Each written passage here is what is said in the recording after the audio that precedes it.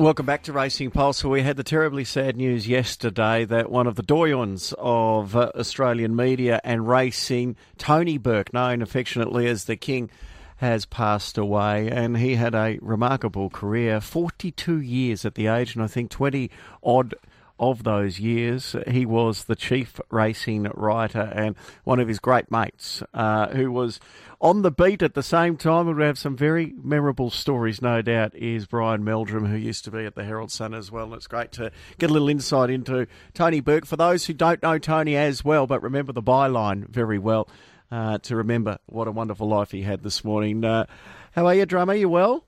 I'm pretty good, Michael. Yeah, pretty good. Very sad, but... the time comes and the King hadn't been all that well, and he passed very peacefully, and we're very thankful for that. But by golly, he left a string of memories behind. They'll be still going around when I'm long gone, I can assure you of that. I could imagine. Have you got a favourite Tony Burke story? Oh, wow. Gee, that's tough. That is a tough question. There's a million of them, Michael. I mean, I suppose... some of the golf stories about, like Tony was probably as bad a golfer as you've probably ever seen. He actually one day he got the quaddie because he got, as you probably have read, people have read or perhaps know, they don't know, but the King got the moniker King from the fact that for one short period there he got a succession of quadrellas, and quickly the boys Ray Huxley and Keith Hillier and those boys started calling him the King, the King of quadrellas. The quadrellas went very, very quickly, the success there. In fact, it disappeared as quickly as it appeared, but the moniker stayed in the King. But the King, one of the quadrellas he won, he bought a new set of golf clubs. He thought, well, if I'm going to get a new set of golf clubs, I should get some lessons, because he was pretty ordinary. But so he went to Dennis Lucy, who was the professional at Albert Park, where we used to play a lot of golf. The racing riders, there was a band of us, played golf there every Friday morning and at Yarra Bend and Sandringham. But anyhow, he bowls up to Dennis Lucy. Oh, okay, son. So he gets him out on the range. Dennis Lucy watched him hit about 10 balls and then pulled him aside and said, Tony, he said, it saddens me to say this, he said, but I don't think I can help you. And that was the end. That was the end of the lessons. But King did get his own back at Albert Park one day, because we believe in our group that the King holds the record for the longest drive ever hit in Australia. And not Australia, not just Australia, probably the world. Because one day on the 7th at Albert Park, which runs alongside Queen's Road, Tony, to get the ball on the fairway, aimed sort of just sort of right of square leg. So consequently, he was aiming somewhere out in the middle of Queen's Road. On this particular day, and a very rare occurrence, he struck it dead centre and it went straight out onto Queen's Road. And it bounced, and we watched it, it took one bounce, we're thinking, geez, this is going to wreck the traffic. It took one bounce, bounced up over the front of a truck coming into the city, and it disappeared into the back of the truck. And we thought, it's gone in the truck. And when the truck came past us, they were moving quite slowly in Queen's Road, as they do, it was something like Ray Boland, Mildura. So we reckon the King holds the record for the longest drive ever, Albert Park to Mildura. It was a golden era of racing writers, wasn't it? Oh, yes. And Tony was one of the best at constructing stories and constructing relationships.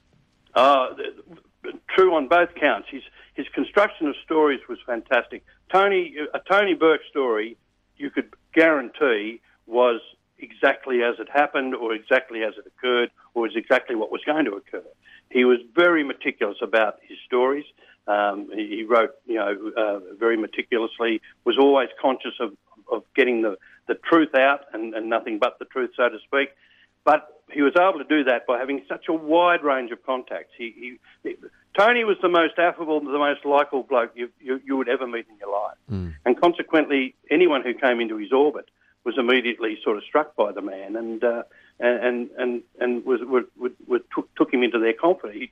He was able to take them into his confidence and earn their trust. And consequently, he was able to break a lot of stories as well as write a lot of stories. He was great for young people coming through in the game as well. I know I was lucky enough to have plenty of afternoons with the King, loving his red wines, and he always made those coming into the racing journalist ranks very welcome.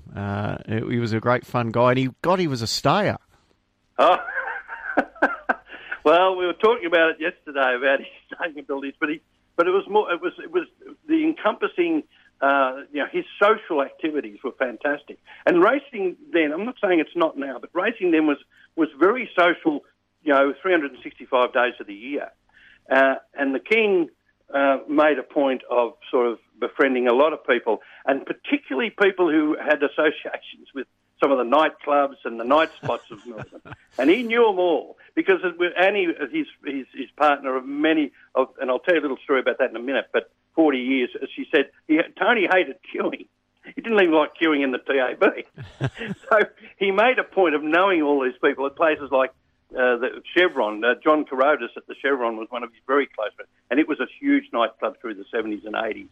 The Top Hat, Silver's nightclub in Toorak Road was his favourite haunt. And would you believe that he actually met his partner of 40-odd years, Annie Mitchell, at Silver's on Derby Eve 1983. Wow. And Annie told me that he walked into Silver's. He'd been to the Derby Eve ball, and he walked into Silver's at probably 1 o'clock in the morning, 1:30 in the morning, early for the King, in a dinner suit. And Annie said he looked absolutely gorgeous. And they've been together. Well, they were together ever since. And I must make mention of Annie. She has been wonderful for Tony. Could never have a more loving, more caring partner, and particularly in the last couple of years when things have been pretty tough for him, her care and devotion to him has been unparalleled. Yeah, thoughts with Annie and the family, and it's a wonderful way to remember the King, Tony Burke, because it's interesting. I think that there was a Derby Eve 1983 because King, I think it's widely known. Like King was probably, as a punter, a very good miner, I'd say, but he occasionally backed a winner, and I'd guarantee that he backed a winner that night in Silver's, and I reckon he might have backed a winner the following day because Bounty Hawk won the Caulfield card, but won the Melbourne. Won the Victoria Derby the next day, and it was trained by Bart Cummings. And Tony and Bart had a very, very close relationship. But, Tony idolised Bart. He thought he was, and not wrong, was the greatest trainer to ever walk the earth, and he was. Yeah. But they had a very close relationship. So one of the few winners I can guarantee you Tony did back would have been Bounty Hawk in the 1983 Victoria Derby. Brilliant. Brian, appreciate you coming on and reliving some of those great memories of that golden era, and the King won't be forgotten. He was a great man of racing journalism, and it was, as I said, an amazing era. And there's a text message that's just come through. John from Heathmont said, I wonder if Hard Luck Harry's got a winner at Moe today. So someone you used to know. He's long gone. And he went without any fanfare at all. And not unlike this man who deserves every fanfare that is given to him. Good on you, Brian. Great to catch up. Appreciate your time. Cheers, Michael. Take care. Brian Meldrum joining us there. And our thoughts are with all of the King's family and friends.